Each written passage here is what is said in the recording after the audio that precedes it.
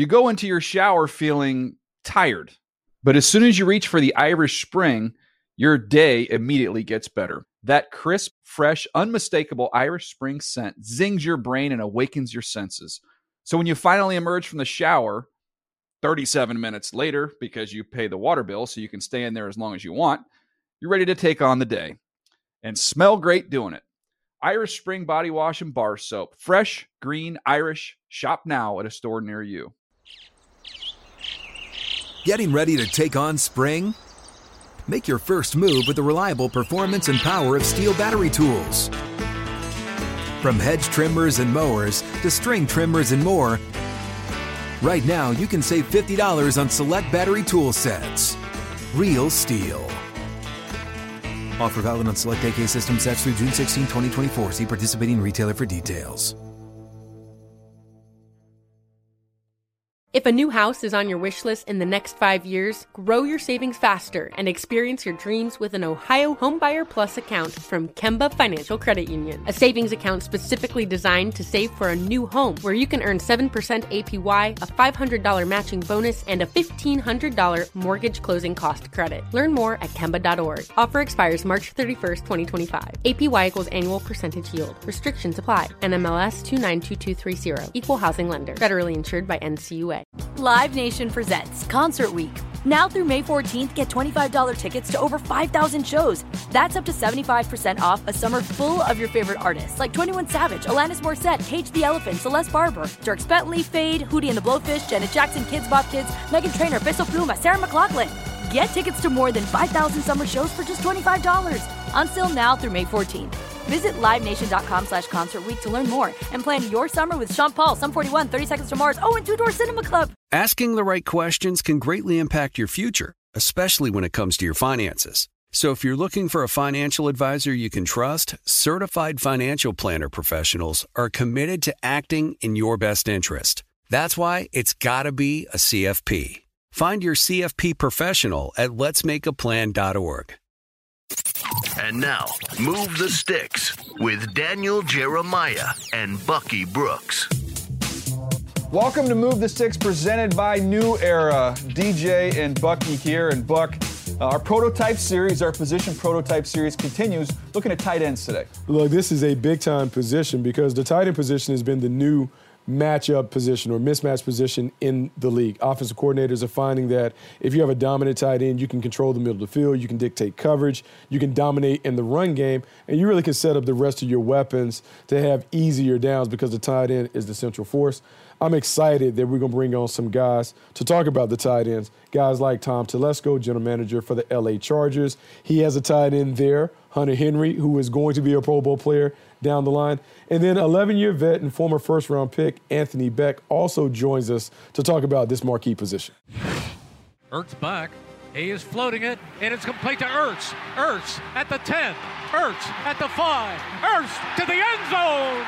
Another touchdown for Zach Ertz. Here's the snap. Winston looking, dumps it off, caught ball inside the touchdown, Tampa Bay. Oh, Jay Howard makes a great grab with a defender hanging on him. Manning on a play fake, rolls right, throws for Ingram. He's got it at the 5. He reaches for the pylon. Touchdown, Giants. What a job by Ingram. Nowhere to go. Now to the middle of the field. Touchdown. Rivers to Hunter Henry. And he's high-stepping and celebrating. Going to throw it to Kittle on the far side. Kittle's got it. Breaks away down the far side to the 30. Kittle to the 20. Stone cold Kittle. NFL record-setting touchdown catch. This is the prototype series. This is the first time you're listening to this series. Keep in mind, we've already got episodes out on the quarterback position, running back, wide receiver, and offensive line. After this episode, we'll get to the defensive side of the ball. But what we've tried to do with this series, Buck, a lot of people are curious about evaluating the position. What do scouts look for? What's the future hold for this position?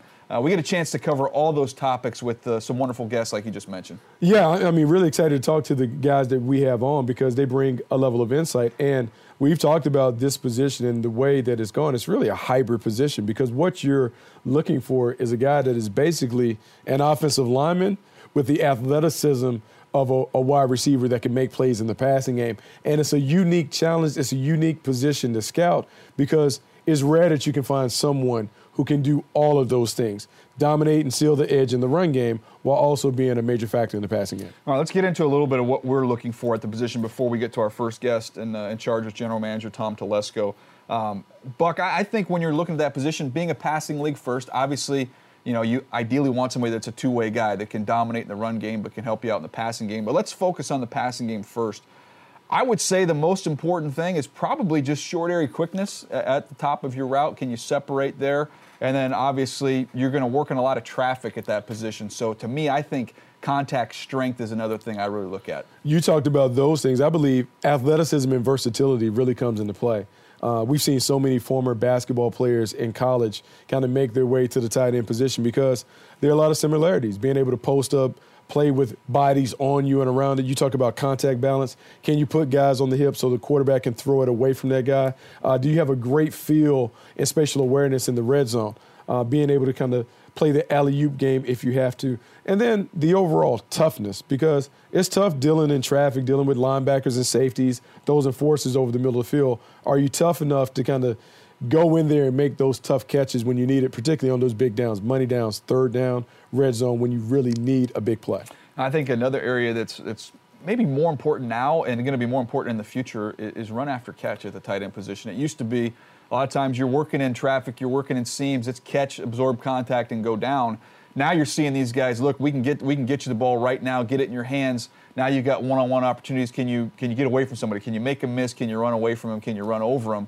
I think that run after the catch may be more important now than it was 10, 15 years ago. Oh, it absolutely. And I think that has increased in importance because we've seen these guys that have come over and been able to give that to an offense, and it changes the way that you have to play. When you're able to have a dominant tight end that not only can run all the routes in the route tree and do the things over the middle of the field, but he can take those catch and run plays and turn them into big first downs or explosive plays, it adds a dimension to the offense that is really tough for the defense to account for.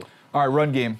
We got a chance this last year to see somebody, T.J. Hawkinson, who could dominate in the run game. But most of the time, we're seeing these college tight ends, they're flexed out. Very few of these guys living with their hand in the ground and really not asked to do a lot in the run game. So for guys that are evaluating that position, you don't get to see them do it much. What do you look at? In the run game, one, I got to see, are they a willing blocker? Meaning, explain that, because I think people don't understand. A willing blocker, because sometimes when you get a tight end is really a jumbo wide receiver. So when you ask him to put his hand in dirt, he really doesn't want to live that life. So I want a tight end that welcomes the opportunity to be a fixture in the run game. He can take on defensive ends. I'm not saying that he has to be a guy that can move them off the ball, but he has to be able to hold his own. Can he control the edge? Can he create a push where if we want to run behind him, it's going to be an asset, not someone that is going to give us problems? And then, can he finish? Can he sustain his blocks? Can he run his feet? Can he latch on to his guy and finish him at the end of downs? Because when you get a dominant tight end, like a Rob Gronkowski in the run game, sometimes they can have more value in the run game than they do in the passing game, and it allows your offense to really be a balanced and dominant offense. I think you hit on it perfectly. To me, I look at, are you willing? Are you going to put your face in there a little bit? It might not end great for you in the college game. Guys need to get physically stronger, need to get better technique. I think those things can improve at the NFL level. But just show some level of willingness to get involved there. And then the scouting term I always come back to is just shield and wall off. Like, if you can knock somebody off the ball, like those guys, the Hawkinsons come around once every 5-6 years. I just want somebody, can you just shield and wall them off? Just get in the way and stay attached. We call it position blocking. Just being in a good position where, look, if the ball is running inside, I can turn, I can make sure that I keep the defender outside so there's a lane for the running back to run inside of me. If he needs to get outside, can I reach block my man and just kind of pin him inside a little bit so we can get around the corner? Once again, I'm not expecting him to be an offensive tackle or a guard, but if he's good enough, it is like having another lineman on the field. It allows us to really use all of our running plays, which is important. All right, that's what we think about the position, what we look for, those key attributes. Let's get to our conversations because I think you're going to enjoy these. Our first conversation, one of the better general managers in the National Football League. You look at the track record of Tom Telesco with the Chargers and what he's done being able to draft successfully, including someone we're going to talk to a little bit later on in the show. You mentioned Hunter Henry. Here's our conversation about the tight end position with Chargers GM Tom Telesco. When you're looking at that position, all the great ones that you've been around, and you can run through some of those names because you've been around some all-time greats, but just trying to find some things in common with the great tight ends you've had a chance to be around and study. Well, with every position, a lot of it's just the makeup and the character and the work ethic, the drive, the desire. You got to have all of that. But as far as the actual on the field, The tight end position, it's getting more and more difficult to project those players from the college level because there are very few that do everything that we want them to do at this level. The college game is so spread out, and so many tight ends in college are split out as receivers. And we have to teach them a little bit how to go from a three-point stance on the line of scrimmage and teach them how to block. But we're looking for well-rounded players at that position. You have to be able to hold your own at the line of scrimmage as a blocker, and you have to be a pass catcher, who can stretch the field, hopefully. And but the biggest thing is be able to separate from tight coverage and get open and catch the ball and have hands. So it's a lot that's asked for in that position. It's almost like a Superman position. You have to be able to run and catch like a receiver, and you have to be able to block like an offensive lineman. So those guys are very, very hard to find. And like I said, we'd like them well-rounded. It's hard to always find that. We have a tight end here, Hunter Henry, that is a well-rounded tight end. Can do a little bit of both and do it well. But you have to supplement that sometimes with maybe a tight end that is better on the receiving part of it, and then add another tight end that's better on the blocking part of it, and try and put it all together. But it's a difficult position to scout for us. And but if you can find one, like we have one of Hunter Henry that we like, you're very lucky. No doubt, one of the more complete tight ends the National Football League poised for a huge year. I want to go to Antonio Gates. You got a chance to be around for a very long time, and you mentioned it being able to separate from tight coverage. I think one of the more overrated things you're looking at tight end position over the last few years, and you go through the data, is the 40 time. You can almost kind of throw that out. It's a lot more about the short area quickness and can you separate when you get to the top of the route. And a lot of people historically have pointed to a basketball background, not just with Antonio Gates, with Tony Gonzalez, with a bunch of these guys. How do you see that sport, being a big basketball fan, translating at that position? Oh, I think it translates a lot. I mean, like you mentioned those guys. Jimmy Graham was another one. Because running around for the tight end position involves it's a lot of contact with linebackers, with safeties, and you have to have a good feel for leverage, using your body to kind of box out, and to be able to catch in traffic, just like you're going up for a rebound in traffic against other people. So, and you're right, Antonio has all those, the short area quickness in the field to get open. It's hard to have both, and that's why Antonio will be in the Hall of Fame, and Tony Gonzalez, among others, to kind of add the instincts, the feel to get open, but also having that short area quickness to really separate from linebackers, from safeties. Maybe not having that top end speed. I mean, I don't even know if we had a 40 time on Antonio Gates coming out of college. Now he's faster than he looks sometimes, but what he really has what separates him is his separation quickness. Even last year, you could see it in the playoff game against the Patriots, to see his quick separation from people down the field. And that's what you have to have. And then, like you said, you add in the feel, the instincts, and the hands, and the toughness and concentration to catch in traffic, because as a tight end, boy, a lot of your balls are caught in between the hashes, and which is going to involve a lot of concentration, a lot of toughness to finish those balls. And so that's, I think that basketball background does help, and there's a good amount of tight ends that are like that in the league, and probably more and more moving forward. I'd be curious just to know when you're building your draft board at that position. I would say very early on when I'd started scouting. You've been doing it longer than when I started, but in 2003, 2004, we started putting that separate column up there for nickel corners, and so you had your corners. Then we separated the nickel guys with the inside guys, and then it kind of got to the point where you're doing that with slot receivers. You had your X and you had your slot receivers. At the tight end position, you mentioned you want somebody that's well-rounded that can do everything, but the college game is not giving you many of those well-rounded guys. Do you separate them on the board between, hey, this is a flexed out guy, or this is a move guy, versus this is a pure inline wide tight end? Yeah, we do it, and that goes all the way back. Bill Polian and Don Manili, when I was coming up in scouting, they had always done that. We have two different columns for tight ends. We have split into basically a receiving type tight end and a blocking type tight end, and if you're lucky enough to have both, we just put you in the athletic tight end category. But yeah, we split out the tight end groups just so you know when you look at the board what the style of that player is right off the bat, depending on what column he's in. We do the same thing at receiver. We have 3 different columns for receivers, 2 different columns for corners, and for some other positions, just so you know, hey, this is the style of their play. Now, that doesn't mean if you have a tight end as a blocking type tight end that he can't, run and catch a little bit, but it's telling you, hey, this is the style of player. And like I said, this game is very specific as far as what the roles those players will play. And we've always done that for the tight end on our draft board, and that goes back 20 plus years. Yeah, I love that. Again, you want to be able to look at that board and get a visual of what a player is. It's a card, it's a piece of paper, and now with all these digital boards, I guess it's projected. But to be able to see what he is and what he does, I think that's the way to do it. Yeah, we're still on magnets here. Are you? Yeah, we're still on magnets here.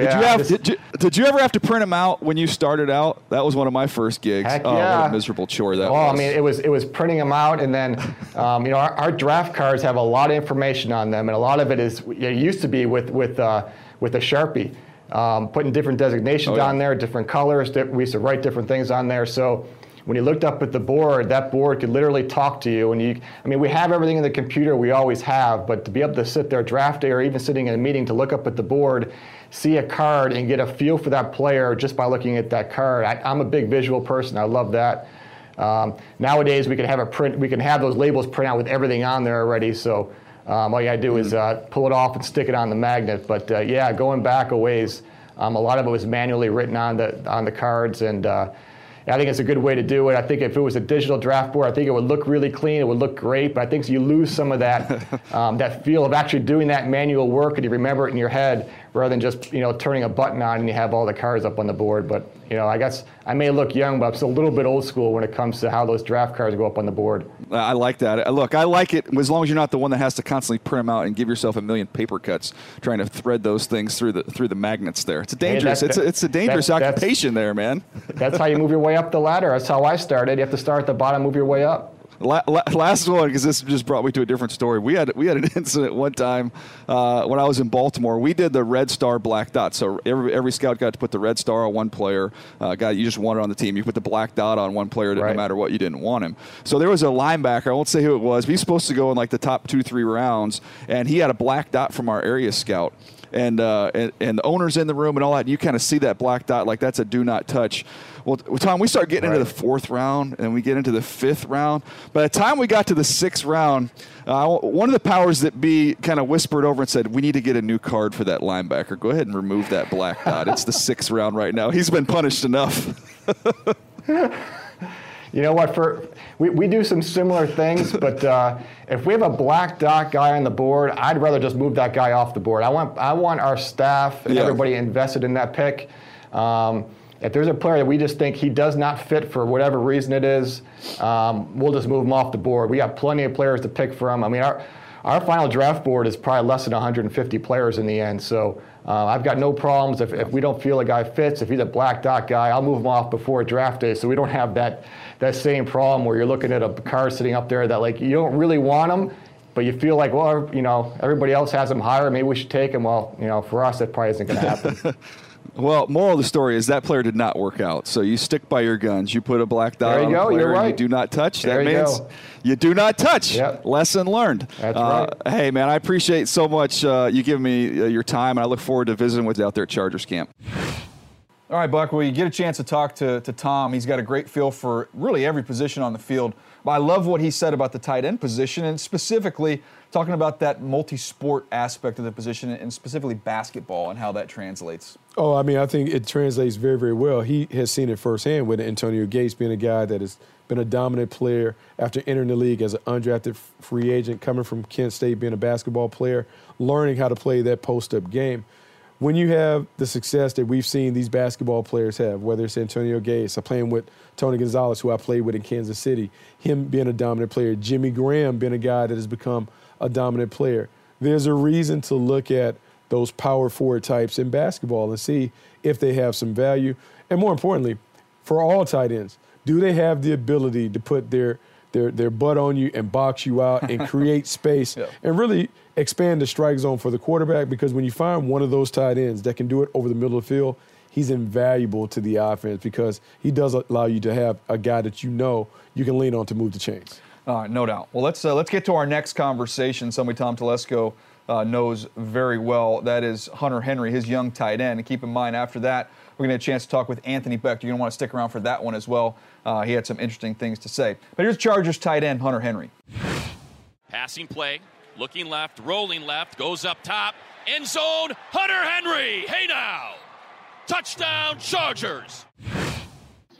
Well, Hunter, I just got a chance to speak with your boss there and Tom Telesco talking about this tight end position, and obviously your name came up in the conversation. I want to go back to your story, though, beginning in high school, because when you're looking at the evolution of a tight end and how you grow and groom a tight end, you didn't even play the position in high school, correct? Yeah, that's correct. I was actually a receiver. So that kind of morphed into, I was a tight end receiver a little bit. So I just kind of, I learned a lot about, I think, the pass concepts and different things like that in high school. But we were a spread, run and gun kind of team. So really didn't put my hand in the dirt until I was in college. So I had a lot to learn pretty quick, but felt like I picked it up good. Yeah, what was that transition like? A lot of guys make that transition from college to the NFL. You got a chance to put your hand on the ground there at Arkansas. But what was that adjustment period like, and what's it like for guys making that adjustment going to the league? Yeah, it's definitely tough. It's different. I think the whole mental side of things too. It's just at the tight end position. I think it's they put a lot on us, especially in the NFL. We're asked to do a lot of different things. So you have to be. You definitely have to be pretty smart. You definitely have to work hard at the mental side of the game to be able to go out there and execute. But I think the second part of it is just footwork and the little things. Like blocking is very little. It's very detail oriented. So that's the biggest thing, I think, is just picking up the details, just footwork, hand placement, different things like that helps you a lot. Just the blocking and the run game side of things when you get to the tight end position. But, a lot of those guys are running routes and doing different things. So once they get to the league, it's pretty easy on that side of things, I feel like. I'm fascinated by the fact of what you guys are asked to do with the position, because one play you can be in line, next play you're flexed out. We're seeing now a lot of guys kind of replacing that fullback position with how they can use you. In terms of practice and in your development, how do you spread all those things out and become good at each and every one of them? Yeah, it's huge. That's one thing I think I try to focus on, is just try to be able to do everything, because that allows you to be on the field every single down, every single play. And also, it's hard for defenses. They don't know what's going to happen. So that's the biggest thing for me. I think it's just, especially when you go into training camp, I think it's trying to focus on each one of those things maybe every single day. Is pick a thing every single day, maybe like, all right, today I really want to work on my run blocking. I really want to work on my hand placement and my footwork today. The next day it's like, all right, I want to work on my routes, especially. Like I still want to continue on working with my run blocking, but my emphasis today is I want to be really detailed on my routes, my depth, getting in and out of my breaks, my releases, different things like that. So I think it's each day breaking down something different that you can do to make yourself better. When we're looking at the position and evaluating the position, some of the things we're looking for, a guy's quickness, his ability to separate at the top of his routes. And it's also, I think, more of a field position in the passing game, maybe than any other position that's involved in the passing game. In terms of developing that comfort and the instincts and the feel, working in zones, is that something that you kind of have or you don't have, or is it something you can build on and improve? I think you definitely. I think some people just kind of have it, and then I think it's definitely, you can definitely work on it and build on it. I think it's the more you play. So I think it's the more you're out there and the more you're, I guess, doing it. For me, at least, that's how it was. And just the more I see it, the more I do it, I'm better for it, definitely. You get a chance to play with Antonio Gates, who's going to go into the Hall of Fame, and you're kind of have come up in this era where we've seen so many great tight ends. I know you get a chance to study Antonio on the practice field during your time with the Chargers, but outside of him, looking around the league, is there any other guys that you pay attention to on crossover tape or in the offseason that you're studying and learning from? Oh, man, I try to watch as many guys as I can. I grew up watching Tony Gonzalez, Witten, different guys like that. But I think nowadays, I just like to pick up different things from all different kind of guys. Kelsey, Ertz, I love what Ertz is doing. Delaney Walker is a guy I love to watch. He's different, and we're definitely different body types for sure. But still, you can always put, I think, little things in your game. You're not going to obviously mirror what they're doing, but you can just kind of watch what they're doing and try to learn and try to put that into your game. So those are a few guys that I think I've watched and enjoyed kind of studying their tape. How about the point of attack? You know, working in the run game is something that, man, there's tremendous value. We saw T.J. Hawkinson go very high coming out of Iowa this year because his ability as a two-way player there in the pass game as well as in the run game. As a point of attack player, just walk us through as an evaluator, what should we be looking for when you're evaluating that side of the game? A lot of times you say, look, you just give me a stalemate, just try and mirror and just wall a guy off. But what do you pay attention to when you're studying other guys, and what can we focus on? Yeah, I think obviously at the tight end position, we're going to get some bigger dudes sometimes, and so you're not always going to get a lot of movement. You're not going to just blow dudes off the ball. But I definitely watch technique. I think you can definitely watch like your footwork and just kind of knowing what they're doing with the hand placement, different things like that. So for me, footwork and hand placement is huge. I think those two things will take you farther than anything. Obviously, too, leverage is a big part. So if you're lower than the guy, especially when we're blocking a bigger guy, you definitely need to be lower than him. So, you can definitely tell. I think the 49ers are a team that we actually watched this offseason that with Kittle and the other guy. I'm trying to think of his name. I think it was Selleck, I think. Yeah. It's Selleck. But them together. We just watched a lot of their zones and just how they were like opening up and different things like that, and just watched their footwork and hands and just how they were working to the second level. So you definitely can watch not just passing schemes, but you can watch some guys run blocking and pick up a lot of stuff and put that into your game. You talk about the run game and watching the 49ers front side, back side. It seems to me one of the challenges at that position is you got to have enough strength to be able to set the edge on the front side, but then what you guys are asked to do on the back side, that's where angles, athleticism all comes into play. Oh yeah, it's that's one of the hardest blocks in the game for sure. It's tough.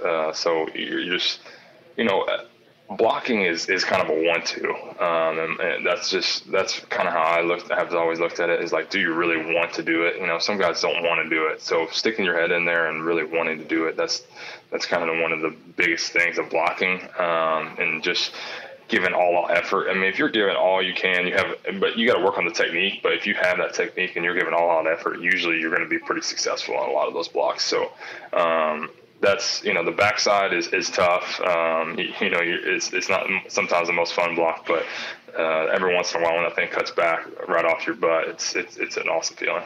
Curious what you guys do because of all the contact you're going to receive down the field in the passing game. What are some of the drills you do try and replicate that? Because obviously strength at the contact point is huge at the tight end position, and how have you grown and developed in that area? Yeah, there's a lot of bodies in there, especially when your hands in the ground, you're in 3-point, and you're having to do a lot of releases and get across the field and different things like that. So, we have a lot of those tall dummies. I think we work on just second level releases in our drills, and it really does pay off. I think just the small things. We also have our coaches kind of mirror us in individual drills where we're working on second level releases. Obviously, you have the first level where you kind of have to beat the guy, but the second level is sometimes the biggest one where you can create separation and win. So that part, I think, in individual drills and just with our coaches helps a lot. How about last thing here on the off season? Obviously, a lot of time during this period of time, develop some chemistry and camaraderie there with your quarterback and Philip Rivers. I know Philip's not on like Instagramming out videos, but I'm going to go out on a limb and say you guys have gotten together a little bit in the off season. What do those workouts look like, and what do you guys work on? Yeah, we have actually. I was actually down in Florida. He has a place down there and goes down there a bunch. So I actually met up with him. I got to work out with a couple times. So it's kind of a place I grew up going to. And but any time with Phil is super valuable. So it's just building that relationship, building that chemistry, and especially after missing last year. I think it's huge. Just continuing to build from where we left off. I think I feel like we kind of know each other just even in that short amount of time that we been together. Obviously it's not Gates and Rivers like that, but it's pretty easy to pick up from like what he wants and different things like that he wants from us. So it's always fun to be with him, pick his brain, and just be around him. Well, I can't thank you enough for your time. I know you're busy getting ready for the season. I'll see you out there at Chargers camp here in a couple weeks, Hunter. Appreciate you, man. All right, man. Have a good one. Thanks for having me on. All right, Buck, listening to Hunter there, one of the things jumped out to me is the intelligence aspect of the position. I don't think people realize how much you have to know and to be able to execute at that tight end position. Because it's a hybrid position. You're literally joining two position groups into one. You're taking the offensive line and you're taking a guy and asking him to be a wide receiver. So he has to know everything that you need to know in the running game. He has to be able to block like an offensive lineman. He has to know the adjustments and checks based on the front. But he also needs to be very aware of what's going on in the passing game. Routes, timing, where I need to be on the field, the awareness that comes with how do I sit down in the progression, all of those things. And so from an IQ standpoint, you have to have guys who have great football intelligence and a great understanding of how to kind of put all the pieces of the puzzle together. I think that position, too, has, I would say, some more creativity baked into it. You're going to see a lot more option routes, a lot more routes where you need your tight end to be on the same page as your quarterback. I almost think if you're setting up training camp and where these guys sometimes have to room with one another, you don't just get your own room. I think I would always ask my quarterback, my tight ends to room with one another.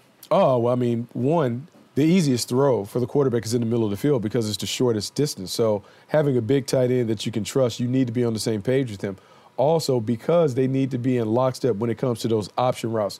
We have heard, anyone who hasn't heard the Jason Witten interview when he's explaining awesome. why option, or the level of detail, not only that he had, but Jason Garrett describing how Jason Witten could go through and do the presentation on why option, tells you and shows you the intelligence that you have to play the position. It's a key position. It's one that's increasing in prominence as the league continues to trend towards a passing league.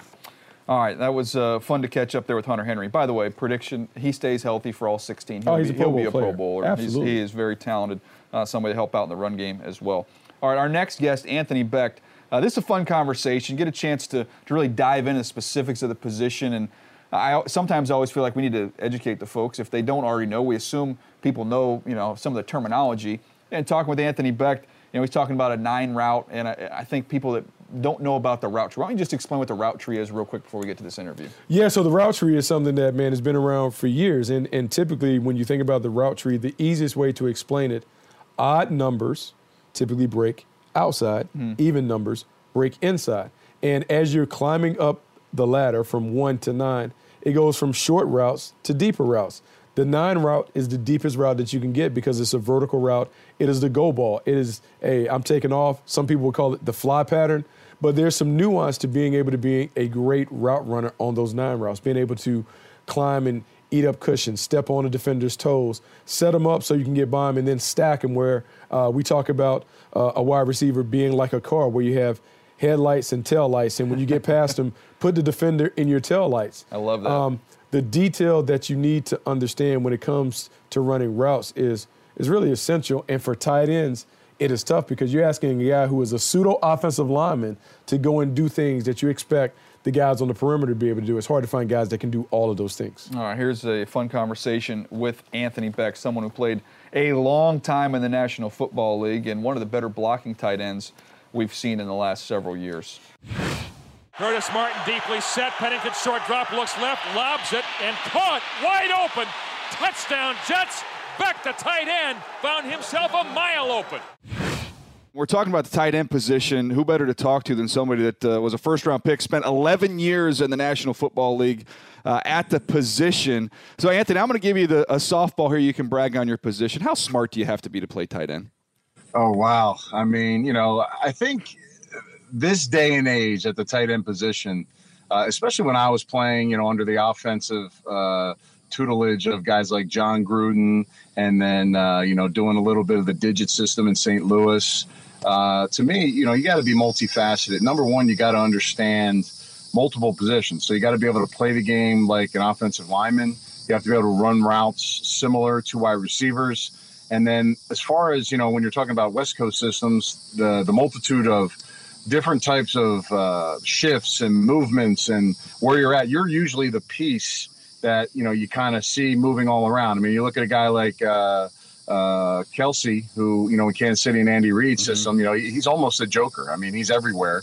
And that's beneficial if you can do all those things plus be an inline blocker. So, to me, I just feel like what you're being asked to do at that position in offenses that understand that it can be a definite advantage for you is sky's the limit. If you're a smart tight end, you can definitely handle more stuff. You can be more productive, I think, in the offense that you're playing in.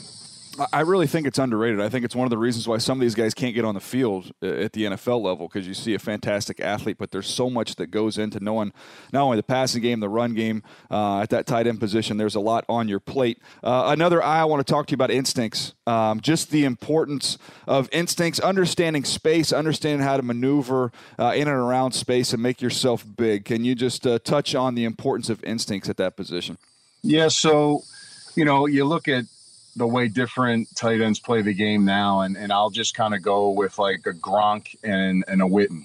Those are two guys that, to me, when you look at Jason Witten play, he's not fast, but he understands the techniques and the spacing and the leverage of the defender that he's playing against, and he utilizes that in his routes all the time. Now, if he were just to run out there and you clocked it and you say, okay, well, it probably wouldn't be, some of your great route running as far as the speed is concerned, but as far as getting open, he's been phenomenal. Gronk, another guy, as you've seen him over his years, and he's been banged up, he's been able to position his body, use his strength to really just kind of suck the ball in at any point on the field, and Tom Brady just puts it in an area where he can go get it, and he does. And, those are far in between. You don't find those kind of guys all the time.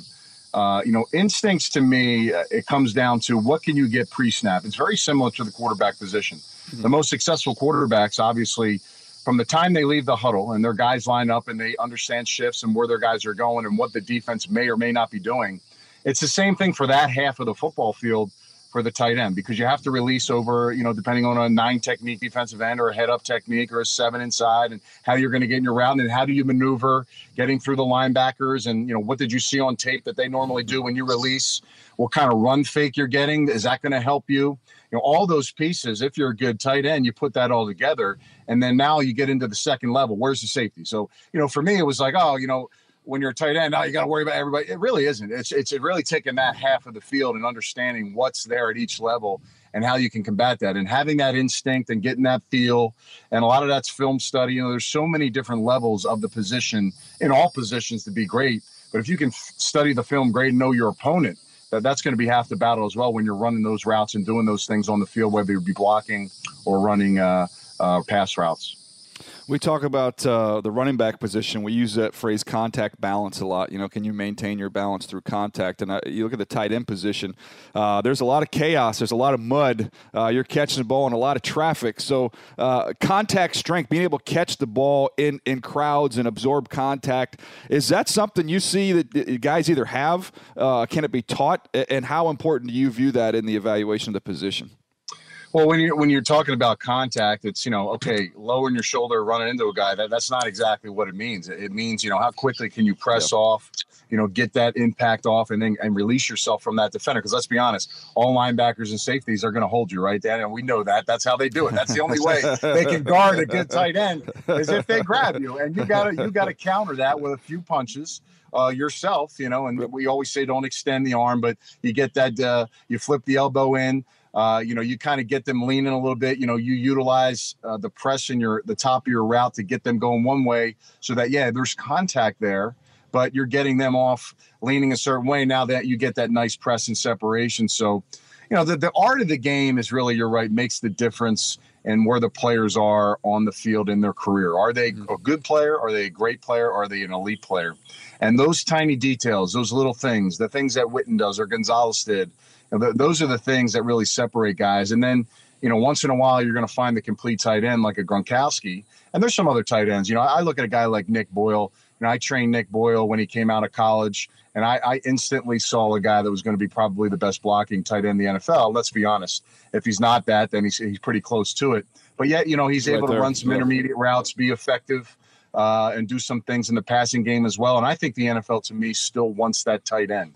I think from the fans and you look at the fantasy football, everybody loves those numbers and everybody wants to see those acrobatic basketball catches. But I think from an offensive coordinator standpoint and what they're trying to accomplish, anytime I can keep the offensive tackle off my double tight end set, and I can use, for instance, like the Buccaneers with Cameron Brate and O.J. Howard, that is really, really tough to defend. You're talking about limiting defenses on what they can do, and now you're talking about two guys that can block and do some things, really good things in the passing game. So Again, what level of tight end do you want to be? How do you want to work your craft?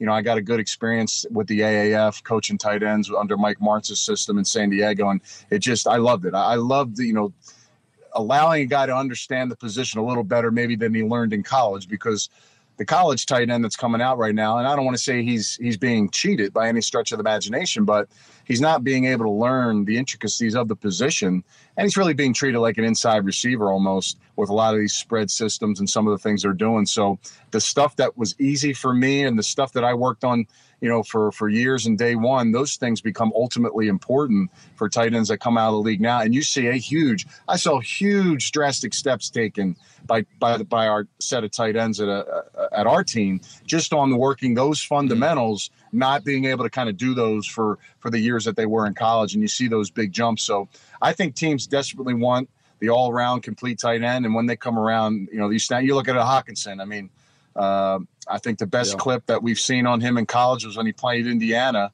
and blocked that guy 10 yards down the field. Jeremiah, that was my game. The only reason why there was a camera. Oh, you calling that? I told the camera guys to put that camera right on him the entire game, because you're going to get some of that. And then ultimately, when people saw that move, and they're like, wow, that is unbelievable. And I was as excited on TV as if somebody caught a one-handed catch for 50 yards down the field. So it's just an unbelievable accomplishment when you see a guy like that do those things, and he can run routes and stretch the field. Man, you got to swoop those guys up. They're going to be impact players.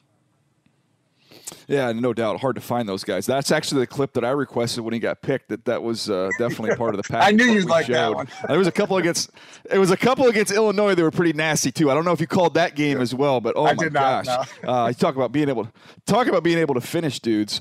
You referenced your time coaching there in the AAF. So having played the position, having coached the position, I'm just curious, because so many of these guys are detached. So few of these guys actually put their hand on the ground like Hockenson and those guys that Iowa got a chance to do. How different is the game when you're standing up, basically functioning as a slot receiver for the first time to have to go in the NFL level against grown men and put your hand on the ground? Well, from my experience, I wasn't detached too much from West Virginia. I was considered a quote-unquote complete tight end. But when I got to the league, the speed of movement from the second and third level players was mind-boggling to me. I just remember running some early routes, my first year, and just seeing basically just blurs of color running in front of me. And I really had no concept of my depth of my route.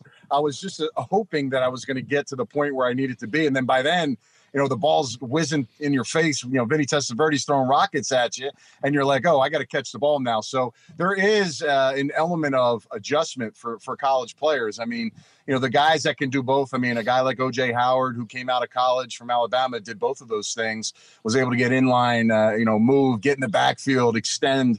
A lot of guys are extended now and coming out of college. In the pros, I think they're a little more adjusted to that.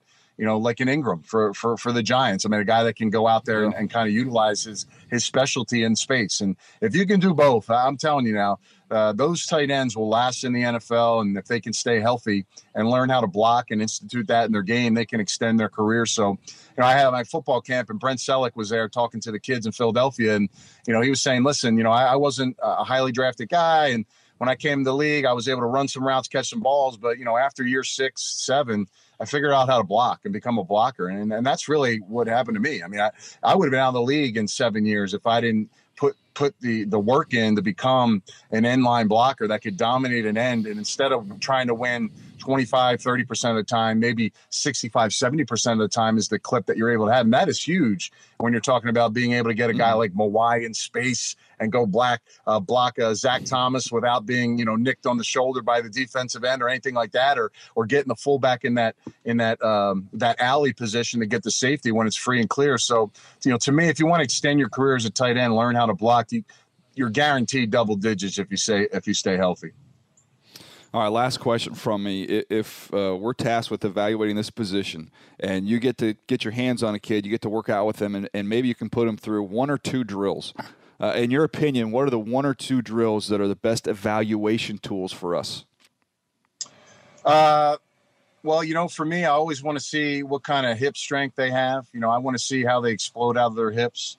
It was interesting. I was over at the XFL Tampa Bay Combine yesterday, and they have these X Factor drills that they were doing along with the normal Combine stuff that we've seen for years. And they actually did almost like a triple long jump kind of thing. And it kind of showed you the depth of their pull, how high they're able to get their knees up, and then kind of explosion out, from distance. And I thought that showed a lot for offensive linemen and tight end. Now, when I'm on the field and I'm coaching a guy, no matter what we do, every single day we start our all fours on the ground, and we're constantly launching up into about a 45 angle through a bag with a guy leaning on it and shooting our hips through the bag down into the ground. And always have your hips always have to hit the ground first, and almost like a pendulum like this. So when you're in your stance and you come out and shoot out, you should be able to roll your hips in the middle point there onto the ground. To me, that they got to feel that. They got to understand where the power comes from. The next thing is, when you engage in contact for really any offensive lineman or tight end, where does your power come from? A lot of guys don't know that. They just assume, you shoot your hands on them and bam. You've got to get your second step on the ground and time that up with your hand placement on the defender. Now, if tight ends can utilize that with the snap count and get off with speed when you're blocking a 300-pounder, which you're normally not going to be able to block and win most of the time, those three things right there, if you can put those things together, 2 steps on the ground, get your hands on a guy on the second step and shoot your hips and do that right at the snap count, you're going to at least get a stalemate, right? Because you can get yourself in a position to win. You're going to have leverage on your defender. And most of the time you should be able to get a little push. And, it works.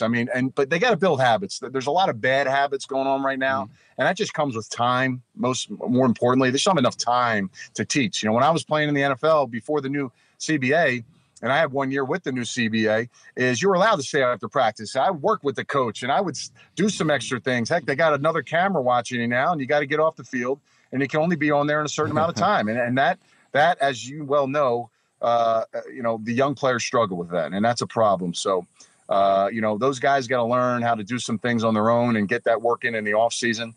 Having that extra month to start instead of mid-March, now mid-April, utilizing your time in the offseason as a young player, you've got to make huge strides in your game when you're not at the football facility. And I think sometimes it's very easy for guys to maybe go do these workouts with these secondary assisted type lifts, these jumping things, and not really do true technique driven drills to help you get better. And sometimes they're a little unorthodox stuff that you have to do, but those are the things. Like, how can you manufacture strength, power, explosion in those simple movements to make yourself a better tight end? And those are the things I try to mold my whole regime around. And I'm just, young in this thing, how to teach it. I know how to do it, but to teach it and get somebody else to do it and see them do it, that's kind of the key. And those are kind of the core things that I try to start with every day, at least when I was with the team with the AAF.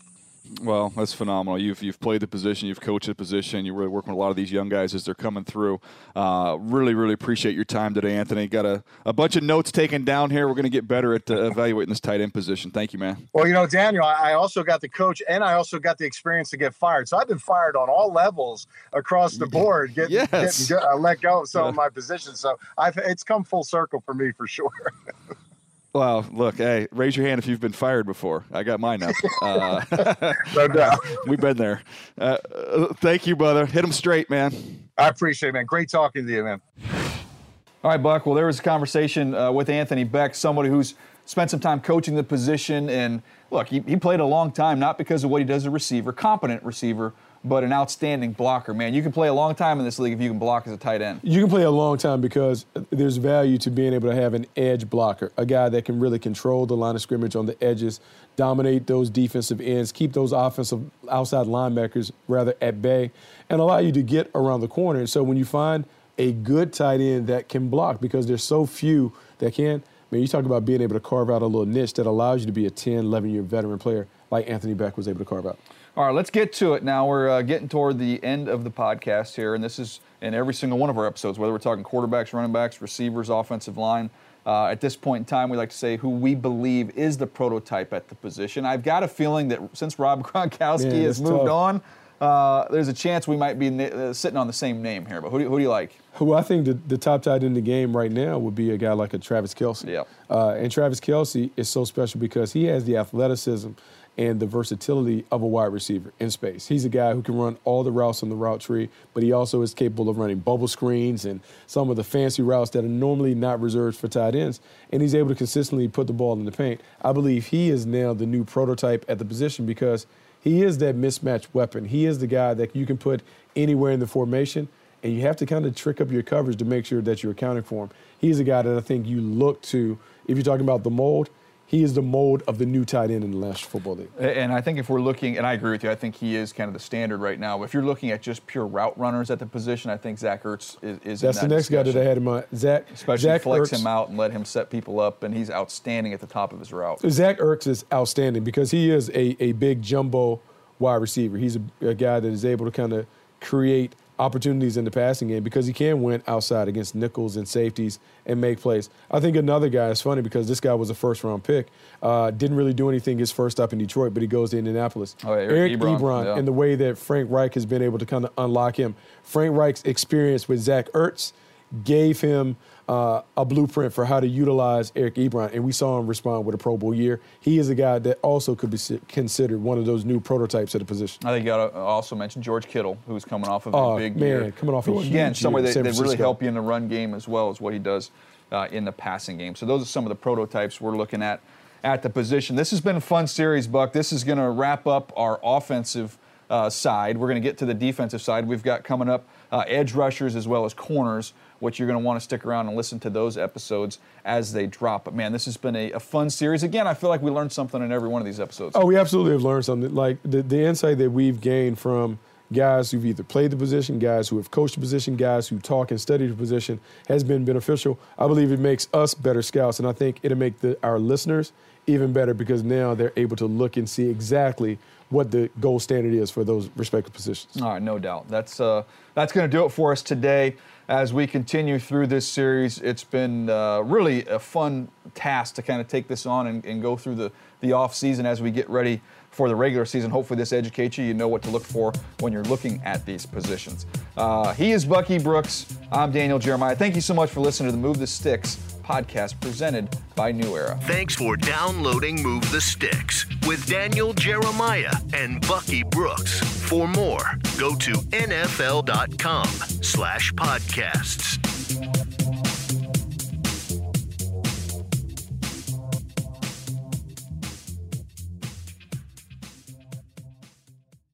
You go into your shower feeling tired, but as soon as you reach for the Irish Spring, your day immediately gets better. That crisp, fresh, unmistakable Irish Spring scent zings your brain and awakens your senses. So when you finally emerge from the shower, 37 minutes later, because you pay the water bill so you can stay in there as long as you want, you're ready to take on the day. And smell great doing it. Irish Spring Body Wash and Bar Soap. Fresh, green, Irish. Shop now at a store near you. If a new house is on your wish list in the next 5 years, grow your savings faster and experience your dreams with an Ohio Homebuyer Plus account from Kemba Financial Credit Union. A savings account specifically designed to save for a new home where you can earn 7% APY, a $500 matching bonus, and a $1,500 mortgage closing cost credit. Learn more at Kemba.org. Offer expires March 31st, 2025. APY equals annual percentage yield. Restrictions apply. NMLS 292230. Equal housing lender. Federally insured by NCUA. Live Nation presents Concert Week. Now through May 14th, get $25 tickets to over 5,000 shows. That's up to 75% off a summer full of your favorite artists like 21 Savage, Alanis Morissette, Cage the Elephant, Celeste Barber, Dierks Bentley, Fade, Hootie and the Blowfish, Janet Jackson, Kids Bop Kids, Meghan Trainor, Bissell Pluma, Sarah McLachlan. Get tickets to more than 5,000 summer shows for just $25. Until now through May 14th.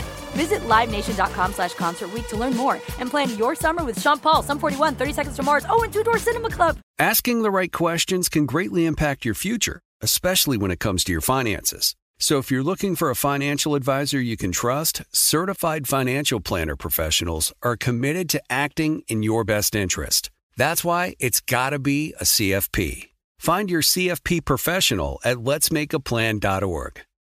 Are you still searching for your perfect place to call home? Well, now is the time to buy at Fisher Homes. If you're looking to move in before the end of 2024, May could be your last opportunity to start building your dream home and close before the year's end. If you're hoping to move in even sooner, Fisher Homes also has homes that are move-in ready and waiting for you, where you can start enjoying the benefits of homeownership even faster. Schedule your personal tour with a new home advisor today at FisherHomes.com and make this spring the season you find your perfect home sweet home.